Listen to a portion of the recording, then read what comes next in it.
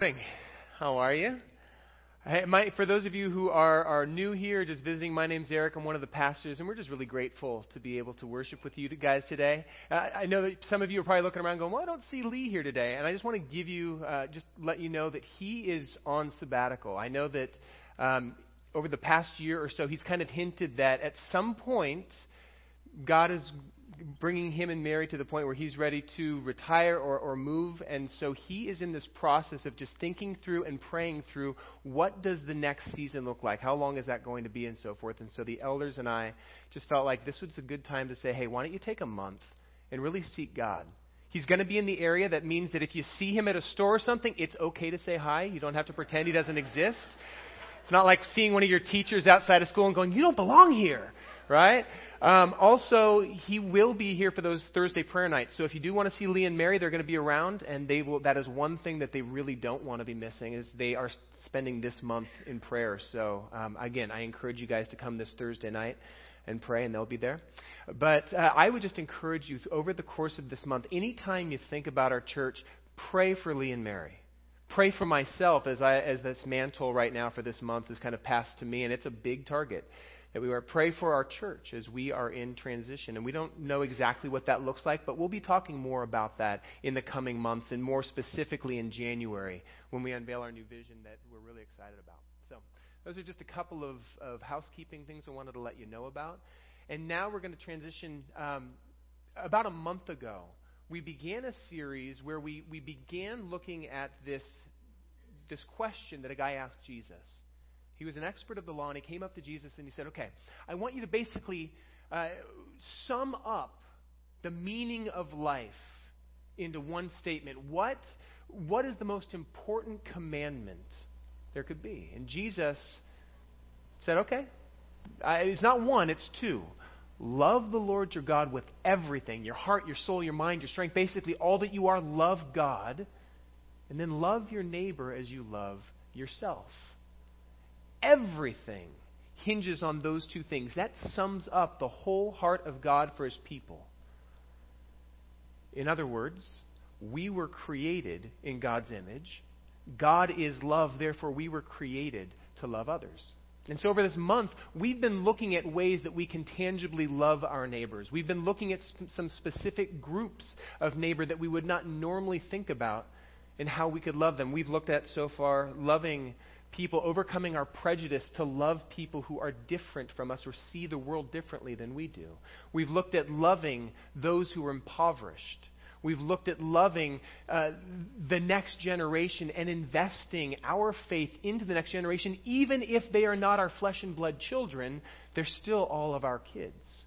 And then last week, Lee looked at loving those orphans in our midst, caring for them, and even loving those parents and grandparents and others who have stepped in to fill the gap and to raise up children in their home and investing time and energy into that. This week we're going to look at another really important aspect, another crew of people that are right under our nose, and that is loving the lonely. And loneliness is one of those things that we see right from the very beginning is in Genesis chapters 1 and 2, which is a passage or a place I love to go over and again, because those first three chapters of Genesis are so foundational for understanding all of Scripture, understanding what we're here for. And as you look at Genesis 1 and 2, you see God kind of depicted as this divine artist, right? He's got the canvas of the world, and it's a blank canvas, and he begins to paint on it. And he's getting involved, and he's speaking the stars into place, and he's speaking the world and beginning to form it from water over here and land over here. And from time to time, he'll step back and go, oh, that looks good. And then he gets back in there, and he keeps going, right? And now we're creating trees and animals and fish and birds. And then he steps back and goes, oh, that's really good too. And then he goes back in and he creates man. And on that sixth day, he gets down on his hands and his knees, and he gets his hands dirty, and he forms the man out of the dust of the earth and breathes the breath of life into his lungs. And then he steps back, and for the very first time in history, God finds something that he's not pleased with. He said, it's not good for what? For man to be alone. We were created for community. We were created to do life in relationship, first with God and then with one another. And when we are not in community, when we are isolated, when we try to do it by ourselves, and by the way, as we talked about a couple weeks ago, we live in what sociologists are calling the single most individualistic nation in history. We have this knee-jerk reaction thinking, I am on my own, I am an island, I need to just care for myself, or at the very most, my just core family. And we begin to isolate from other people. And yet we were created for community. And when we are not in community, when we are not walking with other people, it not only affects our quality of life, it actually can affect our health. The University of Chicago did a study on loneliness, what kind of effects that it can have on them. And these are just three of the many things that they discovered through this study. They found that lonely individuals report higher levels of perceived stress than non-lonely people, even when those individuals are exposed to the same stressors, or even when they're relaxing. There's still a higher level of stress hormone in their body when somebody perceives themselves to be lonely. Secondly, they found that loneliness causes the body to produce greater levels of stress hormone, and this increases blood pressure. This not only puts more wear and tear on our hearts, but also on our blood vessels. Thirdly, they found that loneliness destroys the quality and efficiency of sleep so that it is less restorative, both physically and psychologically. In other words, loneliness is more than a quality of life issue. It literally is a health issue. And I want you to think for a moment. Who is somebody that is lonely in your life? Or a group of people that you would consider to be the lonely? Maybe my guess is, as you consider that question, your knee-jerk reaction is to probably think of somebody else, right? Somebody outside of yourself. Maybe a widow or a widower. Maybe one of the orphans that we talked about last week, or a homeless person. But what I want to suggest to all of us this morning is that this issue of loneliness is far greater than we realize, and it touches far more individuals than just a scatter select few. This is one of the greatest epidemics in our culture. We find that loneliness is something that permeates the American culture in ways that it doesn't permeate other cultures. And it's not something that takes place solely when somebody is isolated. In fact, quite often, the lonely are people who are surrounded in groups of people. You could be sitting in here this morning, surrounded by 100+ other people, and yet feel lonely. The picture I get is somebody who is floating in a raft on the ocean, dying of thirst, at the same time surrounded by water, and just not able to take a drink of it because it's not fresh. That's the kind of epidemic we live in. What social scientists are recognizing is there's a coin that they've termed to talk about the epidemic in America. They're calling it relational poverty. You understand regular poverty, right? Regular poverty is I don't have enough finances or resources to care for my needs. Relational poverty is like that. We were created for genuine relationship.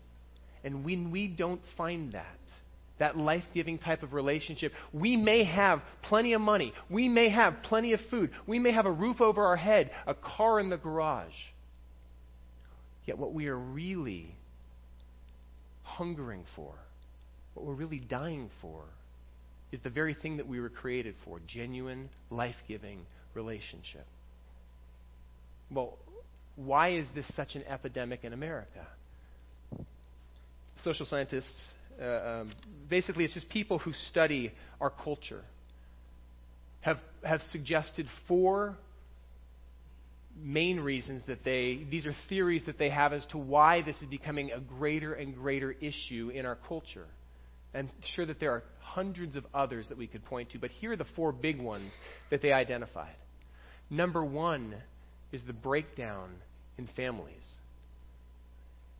We are seeing more divorces in our culture today than we've ever seen in history. And when a marriage breaks down, it's more than just the children who suffer. Because as you begin to divide up who gets the house, who gets the car, who gets the whatever, one of the things that begins to be fractured is the relational community that you're a part of. Who gets the friends? Who do I continue to confide in when we've shared these individuals in the past? Who can I lean on? Where do I go to church? Because, it's not like we're going to go to the same church together but separately. That's just not going to work. And so one of the big impediments to deep-seated community is the breakdown in marriages. A second one that they identify is the fact that we are in a transient culture, that people do not stay in one place for a long period of time. It used to be, and some of you guys probably saw this, it used to be that we would see entire generations of families grow up in the same area, sometimes even in the same house, in a community where people knew not just your name, but knew your family's name. You got picked up by a police officer. The police officer knew who you were, drove you home rather than driving you down to the precinct, and said, here you go, you deal with him, right? Knew your dad, and that was more scary than going to stand before some judge. Today, we see people jumping from place to place to place. If you get 3 to 5 years in a particular place or in a particular house, that was a good run. And sometimes we just get to the point where we're like, I'm tired of this. I want somewhere else. I want to live in a new place. I'm ready for a little bit bigger, a little bit different.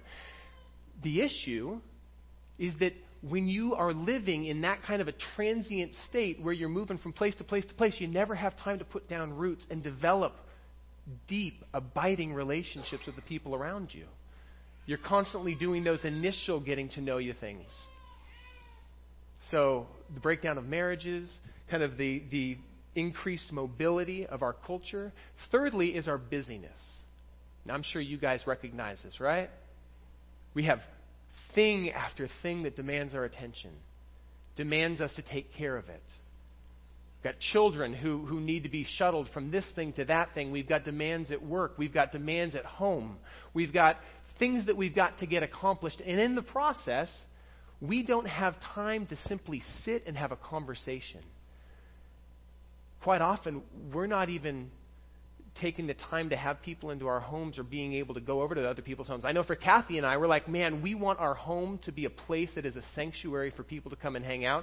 9 times out of 10, we're so busy and so exhausted from the week that when we have a free night, we just want to veg out and watch some cooking show that doesn't even require too much mental energy to kind of engage in a storyline. It's like, I just want to see somebody cook something and pretend I can smell it and eat it. I want to watch them eat it and hear them describe what they're tasting, right? It's awesome. And we're isolated. Think about the fact that one of the things that has affected this, and I'm just throwing this in, they haven't pointed it out, but one of the things that's affected is central heating and cooling. No longer do people need to go sit on their porches and relax. We just sit in our homes or in our cars. We drive our air-conditioned cars, unless you here in Eastside Costa Mesa, most of you don't have air conditioning. But the more we just stay insulated in our homes, driving in our insulated little cars into our garages, they close down and we stay inside, and then we wonder why we don't know our neighbors. But we're busy. And then fourthly, and this one might seem a little bit counterintuitive, but one of the biggest impediments, or one of the biggest things that is stirring up a sense of loneliness in our culture, is the rise of social media. Now, on the surface, we go, well, social media has helped me stay connected. I've got a friend, Jessica, who I grew up with. Got a chance to marry her and her husband, 11 years ago almost? Almost 10, okay. So I've just had kids, so it makes time seem like it's a lot longer. So almost 10 years, we've gotten to do life with her, but the only way that we really get to stay connected is because I'm seeing what's going on with her and her husband and her kid on social media and so forth, right? So it helps us stay connected. And yet, the type of connection that we have there is superficial at best. It's almost like eating cotton candy for dinner. Tastes good, sates our appetite for a moment, but it can't nourish us. And then we start feeling those lonely pangs of feeling kind of alone and isolated, like people don't really know us or care about us. And so what do? Well, I'm going to throw out a fleece here. I'm going to take a selfie, or I'm going to look through my pictures I've taken. I'm going to throw one up there, and I'm going to say what I'm doing right now. I'm going to take a picture of my food, or I'm going to go looking for some really great quote that I think is really profound, and I'm going to throw it out there. And now I'm going to check back every 5 minutes to see who noticed. Guilty, right?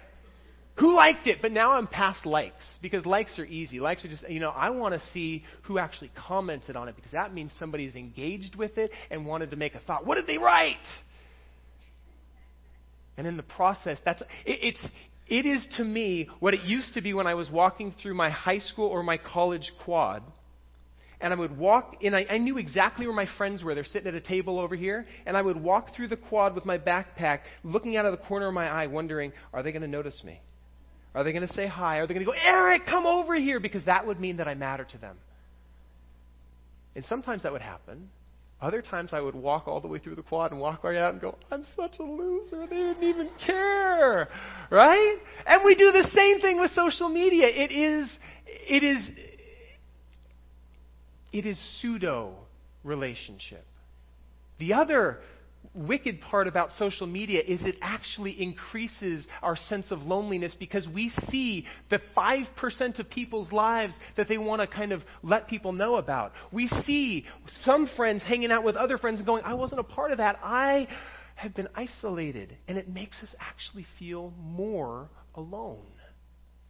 I feel that all the time. It's like, oh, I didn't get invited to that.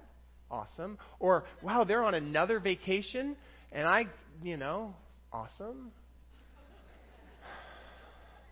I'm washing dishes. I've got a basket of socks overflowing that I don't even want to take the time to go through right now, and they're in Hawaii. Jerks.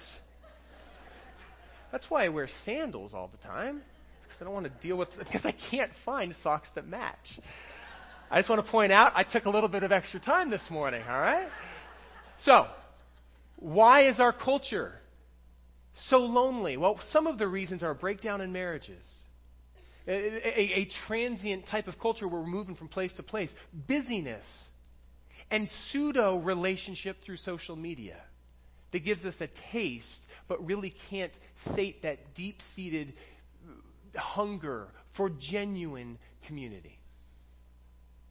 And then we come to church and we go, okay, I'm hungry, I'm starving to belong. Feed me, right? And the truth of the matter is, this community and everyone like it is intended by God, it was created by God to be a place where we can belong, where we can be known, where we, as imperfect and messed up as we are, can be surrounded by other imperfect people, and we can love one another, albeit imperfectly. But we get to be part of a family. A family, we are blood related by the blood of the Lamb. And although we may be dysfunctional at times, and I'm not going to pretend we're not, this is a place that I hope that we can be seen for who we are, we can be in process, and we can be accepted by other imperfect people. That said, no church is defined by its building. When we talk about church, we're not talking about this edifice. This is just a place that we gather. We could gather down at Triangle Square. We could gather down at the beach. We would still be the church, because it's the people that God has brought. That is the church. And He has called His church to be His representatives and to shape the kind of culture, the kind of community that we all long for. And so what are some ways that we can love our neighbors that are outside the walls of this church in the same way that we ourselves would like to be loved? Right? I think back to that moment when I was walking through the quad, looking out of the corner of my eye going, are they going to notice me? You know what I think was going on? There may have been other people, and I don't want to think too highly of myself to think that they were thinking about me, but there may have been other people going, I wonder if Eric's going to notice us. I wonder if other people notice me. Because we're not the only ones who are thinking these things. There are other people around who are just as hungry and starving for relationship, just as vulnerable in their insecurity. And we have an opportunity as people of God who find our identity not through what other people say about us, but by what He says about us. We have an opportunity to change our culture and to love people and to create a culture where we say, I'm not alone. I know that I am noticed. I know that I matter. So, this morning, I want to look at 3 tangible ways that we, the people of God, can love our community, love our neighbors the way we would want to be loved, and particularly love those who are lonely. Okay, you want to find out? Oh, good, I'm so glad. Excellent. This is the interactive portion. All right, turn with me to Matthew chapter 8. We're going to look at 3 different postures that we can take to love our neighbors, many of whom are lonely. In Matthew 8, one of the ways that we can love the lonely is through physical touch. All the husbands are going, amen, I'm lonely. And that's not at all what we're talking about, so I apologize for getting your hopes up. Just making sure you're awake. Matthew 8, Jesus has just come off of giving the most famous sermon in history, and we call it the Sermon on the Mount. There were thousands of people that are gathered listening to his words, and as he walks down off the mount, he is thronged by people, some of whom are his disciples. Other people are just along for the ride. They're those hangers-on that are going, man, he is the flavor of the week, and so I'm going to just kind of hang with him for as long because, hey, this is going to be fun. He talks differently than most people. He talks with authority. This is interesting. So in chapter 8 of Matthew, verse 1, we read that Jesus came down from the mountainside, and large crowds followed him. And a man with leprosy came and knelt before him and said, Lord, if you are willing, you can make me clean. Now, for most of us, we know this story, so we kind of already start filling in all the blanks. But I want us for a moment to step back and understand the culture, to understand the context of what was going on. In that day and age, leprosy was a big deal. It was something that was very common because leprosy was one of the most easily contracted diseases that you could get. It's a skin disease that it's a bacteria that goes throughout your body and begins to attack nerve endings. It would actually deaden the pain in your nerve endings so that we think that people's skin would fall off and stuff. That's not actually what would happen. What would happen is they would lose all feeling in their appendages. So then they would injure themselves and not even realize it. You could have your foot in the fire and not even realize it's getting scalded, and so people would begin to lose fingers and toes and arms and legs through this. It would also create these big white splotchy growths on the lesions on their skin, making them look deformed. It was a horrific skin disease, and one that was so easily contracted that lepers were treated quite literally as lepers. Just stay away from me. We don't want anything to do with you. As a leper would walk down the street, because it was so easy to contract this, they were required by both law and social custom to announce that they were unclean. So as they're walking down the street, they would have to yell, unclean! Unclean! And as they're walking down the street, it would be like watching a dog out on the beach running towards a flock of seagulls, right? As the dog gets closer, the seagulls just start peeling away and moving out of the way. That's exactly what you would see as they're walking down the street, is the people in front of them just begin to part and move as far away from them as possible. Because who wants to get leprosy? From a theological standpoint, if you even so much as touched a leper, you would be considered ceremonially unclean, which would mean that you would not be able to go into the temple to worship God until you had ceremonially cleansed yourself and proven that you had not contracted leprosy yourself. It was a big deal. So the fact that this man has the audacity to interrupt Jesus as he's walking with his entourage down from the mountainside. He's the rock star of the moment. And this leper has the audacity to get down in the dirt and go, Jesus, if you're willing, you can make me clean. Now notice what he said also. He didn't say, if you're able, you can make me clean. If you are willing. He had such faith that Jesus could do it. The question is, Jesus, would you be willing to do that? And look how Jesus responds.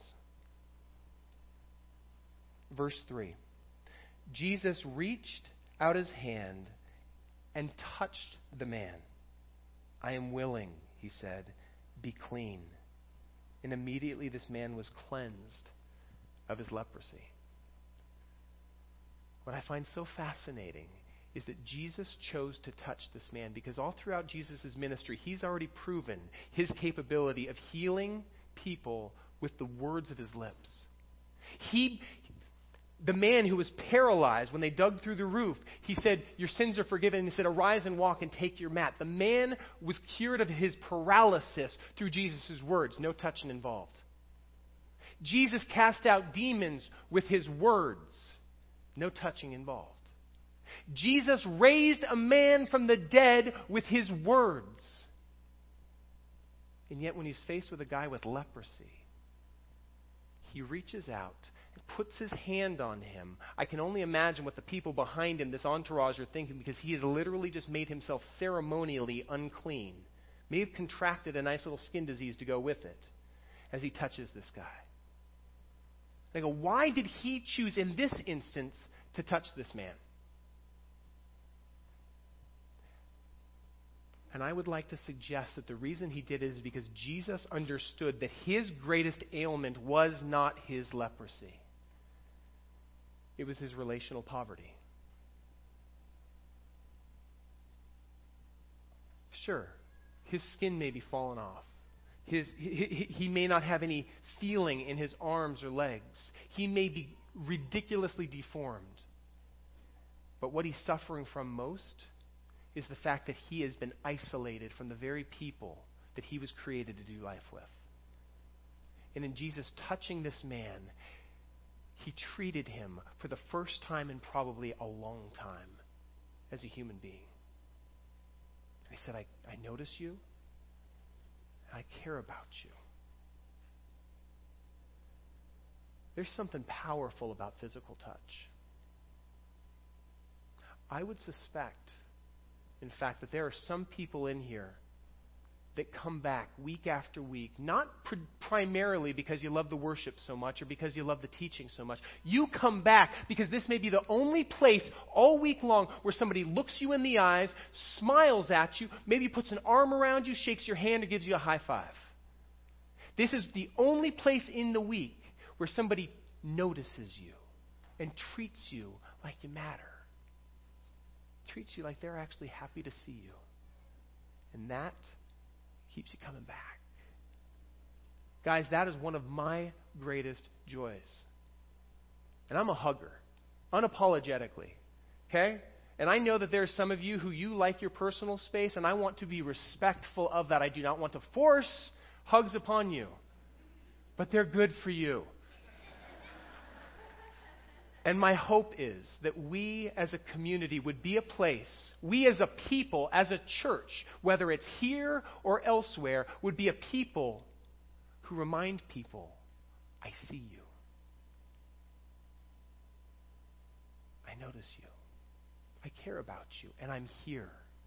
A hand on the shoulder for somebody who's grieving.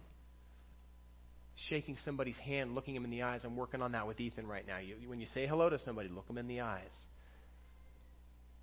A hug around the shoulders. Respectfully, being aware of people's physical place, being appropriate, okay? Can we just be appropriate in it? But at the same time, can we not be afraid to treat people as human beings? Because our touch is one of the most powerful ways of communicating love to someone. Secondly, one of the ways that we can love people is by listening to them. Turn with me to Job chapter 2. If you go back into the Old Testament and you hit Psalms, go left. It's the book right before Psalms. So we talked about loving people through touch, but we also can tangibly love people by actually listening to them. And I would suspect that a lot of the time when we talk to people, I catch myself doing this all the time. A lot of the time, I'm not fully listening to what they're saying. I'm beginning to formulate in the back of my mind what I'm going to say the moment they stop talking. Right? The moment you take a breath and give me a chance, I'm going to drop a dime of wisdom upon you, and you will be like, oh, hallelujah, thank you, Jesus. Right? Feeling the Spirit in here. I am tragically white, and I apologize. That was bad. Okay, so we begin to love people by listening to them, actually listening to them, not just pretending that we're listening to them and nodding our heads and dropping a uh-huh every once in a while. And husbands are going, well, what's the problem with this, right? Because actually being heard is a way of telling somebody you matter. Actually hearing their heart, not just pretending you understand, not just thinking that you know where they're going, so you start going, okay, well, how can I fix this? Because that is my greatest impediment as a man. Is that when my wife starts telling me her heart, what she's doing is she's trying to say, here's who I am, here's where I'm at, here's what I'm feeling, and I'm trying to go, how can I make you stop feeling? How can I make it so that we can just go back to being able to watch our cooking show? Or I can go back to reading my book. Or I can just kind of go on with life. And I think that we have a lot that we can learn from our Hebrew brothers and sisters that came before us. In their culture, they had something called sitting Shiva. Sitting Shiva. It means literally sitting seven. Shiva is the word for seven. And what they would do in their culture is that when somebody was hurting, when somebody was going through a trial or in pain, the community around them, family, friends, neighbors, would come around this person for 7 days and literally sit with them. Not to fix their problem, not to give them all of the reasons why, what they need to do to fix it, to simply be there with them and allow them to be in process. And if that person wants to talk, then to talk. If that person doesn't want to talk, they just want to sit in silence, then that's okay. We're going to be with you. And we see this in Job chapter 2. You guys know the story. Basically, God one day has Satan come in and go, hey, people only follow you because of the blessings you give them. He goes, really? Look at Job. He doesn't do that. He goes, oh yeah? Look at Job's life. You blessed him. All right, Satan, you really think that that's why he loves me? Fine. You can go ahead and let Job go through some things, but you can't take his life. And over the course of several weeks, Satan begins to strip the things in Job's life, the blessings away. He takes his health away. He takes his wealth away. He takes his children away. They're killed. And Job is left, this broken man with sores all over his body, sitting in sackcloth and covering his head in ashes, which is a way that they would just say, I have reached the lowest of the low and I am grieving. And in the end of chapter 2, we see Job sitting there, and his three friends, Eliphaz, Bildad, and Zophar, show up. And they see Job sitting in the dirt. And I'm just going to read from verse 12. When these three friends saw him from a distance, they could hardly recognize him. They had compassion on him, and they began to weep for their friend. They tore their robes. They sprinkled dust on their heads. Then they sat on the ground with him for 7 days and 7 nights. No one said a word to him because they saw how great his suffering was. Admittedly, after those 7 days ended, these three guys went into fix-it mode. Because it's ingrained in our DNA that we have to try to fix it. And they had 7 long days to think about what they were going to say, right? But I love this picture. That here's a man who's hurting. And they just hurt with him. Here's a man grieving What are they going to be able to say to him to make the grief of a father who has lost his children go away? What are they going to say to him that's going to make this man who is suffering more than he's ever experienced suffering snap out of it and be okay? Nothing. And so instead of saying anything, they sit with him. Now, in our culture, here's what I have found tends to happen. When we see somebody who's hurting, we have one of two responses. One response is move in and offer beautiful platitudes about how God is in the midst of it, and you're going to get through this, and you can do all things through him who strengthens you, and he'll never give you more than you can handle. Not actually in the Bible. He'll never let us be tempted more than we can handle. Thankfully, God will never give us more than he can handle. But I can guarantee you, all of us are going to experience more than we can handle in this life. And when we see somebody hurting, one of the things we want to do is just go kind of blanket it over with nice Christian platitudes that do nothing but make that person feel like they shouldn't feel what they're feeling. Oh, I just need to kind of get it all together, suck it up, swallow my grief so that you can feel better. That's one response. Another response is when we see that person hurting and grieving, we go, I don't have the slightest clue what to say to him. I'm going to give him some space, right? And I'm going to go back to my regularly scheduled life. And when that person's got it kind of back together, then I'm going to... he obviously wants his privacy because he's hurting.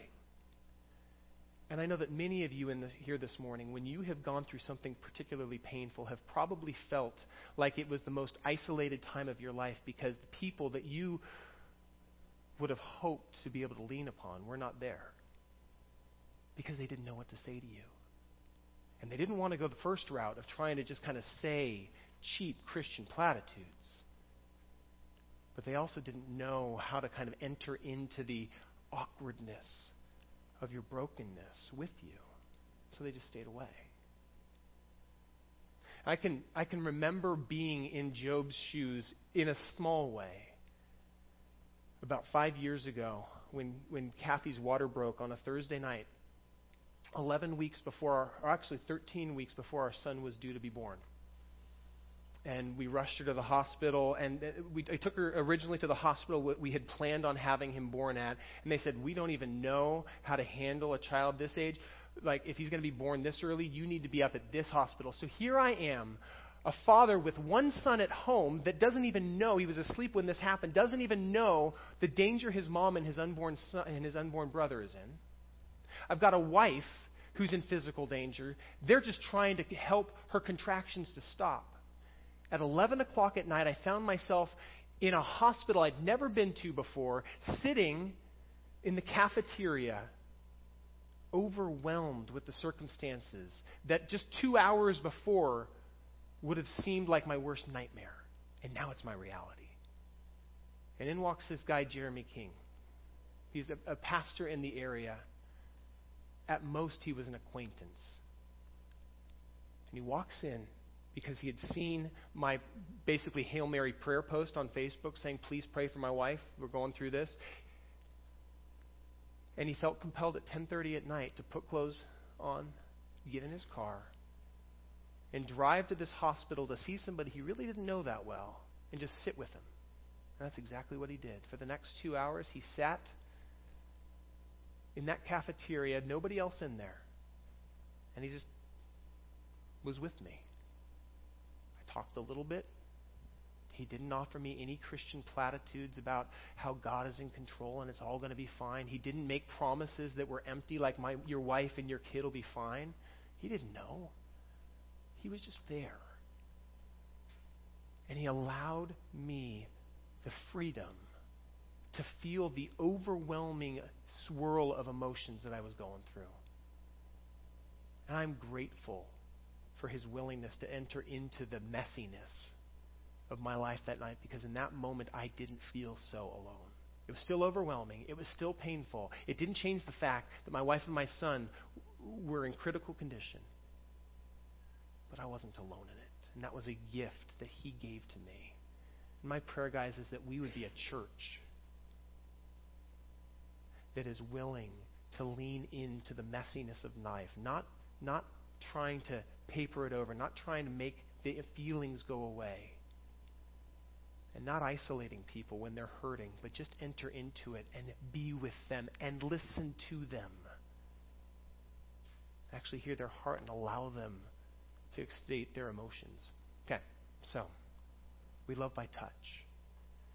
We love by listening and being present. And the third way that we love tangibly is through being interruptible. One last place we want to go to. Go with me back to the book of Matthew, chapter 20. We've already seen, remember earlier we talked about how we are a busy people. We are constantly running from thing to thing to thing. Our time gets filled up. And I don't know about you, but a lot of times when God kind of taps me on the shoulder, kind of prods my heart and says, over there, that person's hurting. Look over there. That person's alone. That person's sitting alone. That person is awkward. That person may be eating lunch alone. That person is having a tough day. Just look at their face. You can see it. A lot of times my knee-jerk reaction is to go, well, I see that, but I haven't got time for that. Because and I start going through the laundry list of things I've got to do. And so I end up walking by or driving by, feeling a little bit of guilt, a little pang there. But honestly, I don't have time. And yet then I look at Jesus' life. Do you realize that what we read about in the New Testament, those 4 Gospels are predominantly about 3 years of his life, his 3-year ministry. And he packed more into 3 years than I've packed into my 38 so far. He touched more lives than we could even begin to quantify. And one of the reasons he did that is because he was busy didn't mean that he couldn't also be interruptible. He was constantly interruptible. If you want an example, look at the way that he interacted with the leper as he's coming off of this massive high of teaching all these people, and he's got crowds around him, and he sees this guy, and rather than just walking right by, he stops. He looks the man in his eyes. He listens to his needs. He reaches out and gives him the very thing that he needs. When Jesus... there's so many examples of them that are completely flying my brain right now that I'm not. But let me give you one more. Matthew chapter 20.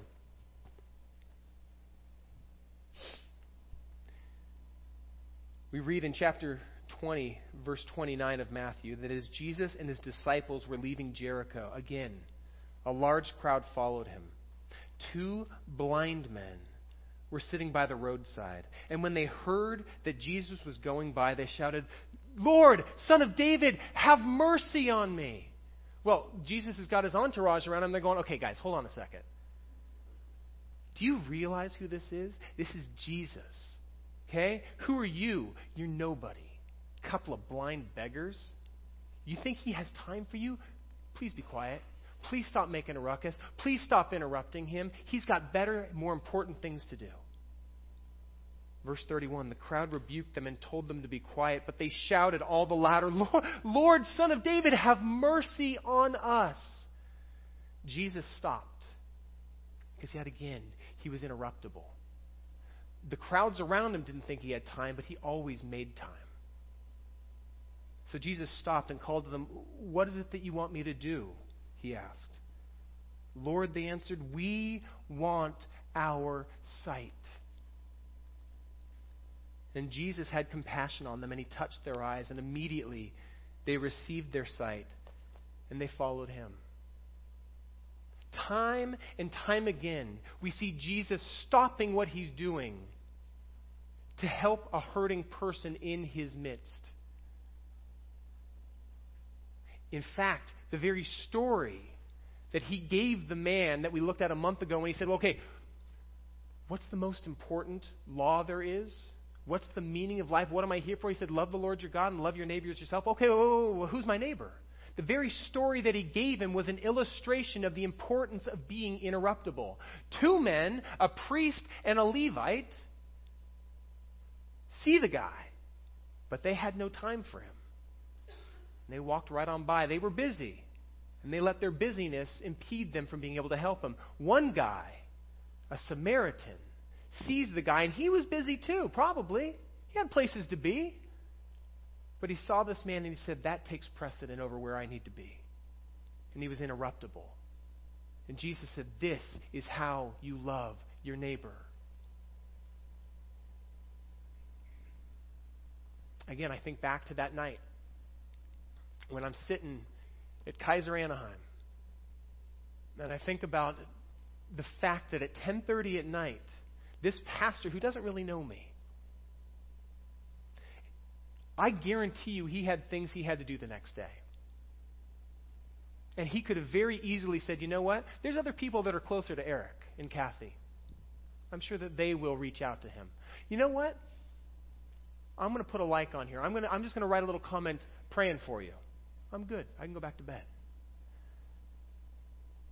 But when God tapped him on the heart and said, that one right there, he answered the call. He got dressed. He got in the car. He drove there. And that has made all the difference in my life, in that moment. And guys, we are busy. There's no question about it. My hope for us is that we would be interruptible. That we would be going slow enough in our life that we would actually be able to see the people around us. That we would take the time to actually look people in the eyes, which is ironic for me because I typically am like kind of a little zoned out when I'm thinking because I'm more stuck in my head than I am actually looking in the eyes. And right now I'm going, okay, I should probably practice what I'm preaching right now. Hi. Right? Looking people in the eyes and saying, what's going on around me? And then being flexible in our lives enough to say, yeah, I have places to be and things to do.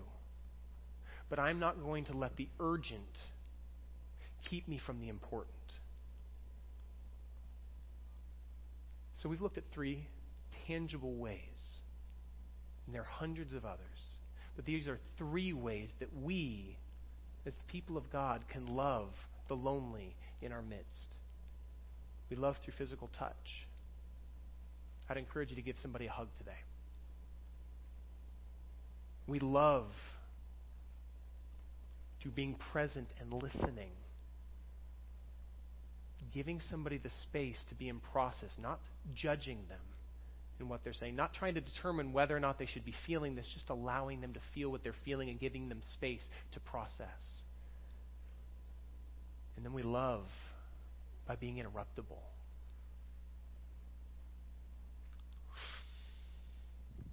God has invited us to be his hands and feet to a hurting world, to be his ambassadors of hope and reconciliation to a people who feel overwhelmed by life and quite often very lonely.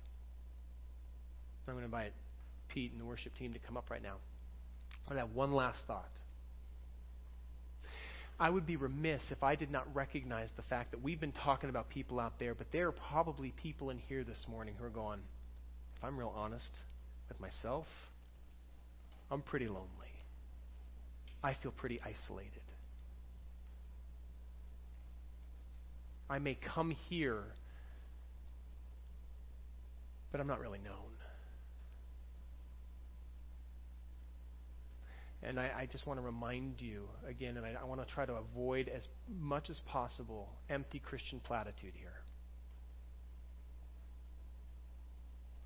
I'm glad that you're here.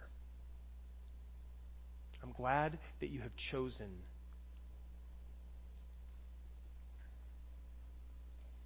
to come and spend a morning with us. And my prayer is that you would recognize that we're just like you. Amen. That we too are imperfect, that we are in process, that oftentimes, I'll be the first to say, insecurity, feelings of isolation, feelings that I'm not enough, all those kind of things constantly.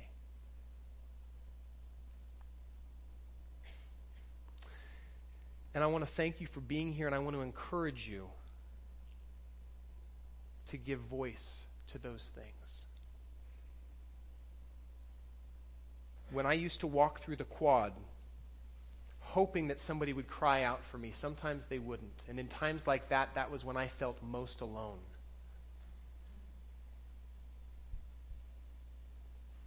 And the encouragement I would have for you is please don't stay silent. Please take a posture that these blind beggars took of saying, I don't care what other people say about me. I don't care if other people are telling me, don't bother. Because nobody cares, nobody has the time, nobody notices. Maybe it's you. Maybe the people, the crowds that are telling you to be quiet are actually internal voices saying nobody cares. Everybody's too busy. Everybody's got other things. You don't want to be an imposition. It's not really that big a deal. But if we never let people in, then people can never join us in carrying our burdens. And let's go back to Genesis chapter 1 and 2, where we started this morning. We have not been created to be isolated. We have not been created to live as autonomous creatures who don't need other people. We have been created for relationship. It is not good that we are alone. So if you've been isolating, my encouragement to you is pick one person or a couple of people and get honest with them. Maybe make a phone call to somebody to say, I just wanted to talk. I was kind of feeling a little lonely. And then one last thought, and I'm sorry because I invited you up here and now I'm just making you stand.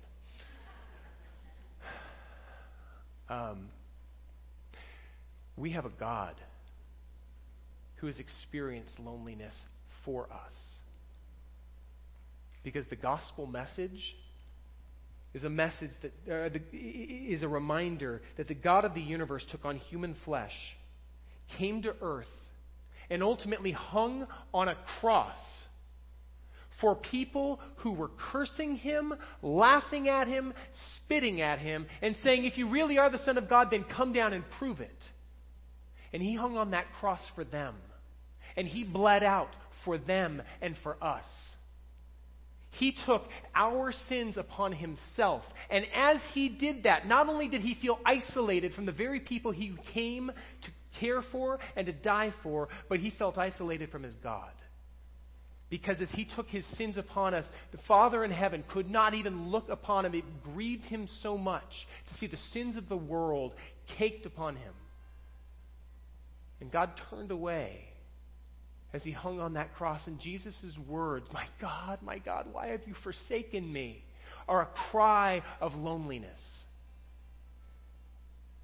Because our Lord and our Savior endured that loneliness, that separation, that anxiety, so that we don't have to. So that sinners like us could come to our Father, imperfections and all, and say, here I am. Use me. Use me to help love somebody else. Fill me up with your love so that I can impart it to another hurting soul. And guys, you do not have to try to do this on your own. My prayer would be that you would accept the gift that Jesus paid his life for you. And all you have to do is to acknowledge that you're a sinner. Believe that Jesus died for you, and then confess your need for him. Jesus, come into my life. Come and begin to fix the stuff that's broken in me. I want you to be not only my Savior, but my Lord of my life. Show me how to live, and I pray that you would do in me what I can't do by my own strength and effort. And if at some point you pray that prayer, whether it's today or weeks from now, don't keep that a secret. Tell somebody. Tell me. Tell somebody in the church. Tell a friend that can be trusted with it. Because we were not created to walk alone. Let's pray.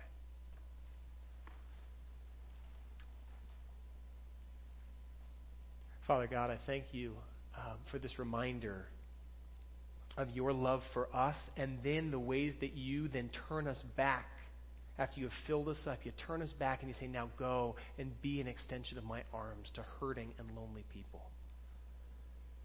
And God, this morning, I pray that you would place one or two people on our heart. I pray that you would make it abundantly clear.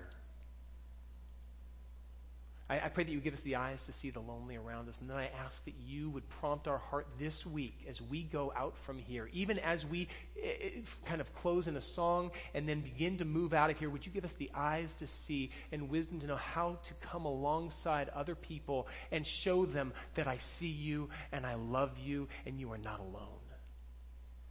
Would you use us as an extension of your loving, healing hands? Jesus, for your name's sake. Amen. You guys, there's going to be elders and their wives are going to kind of move around the room. If you want prayer for anything, if you just want to come up and kneel as we kind of have one more song here and then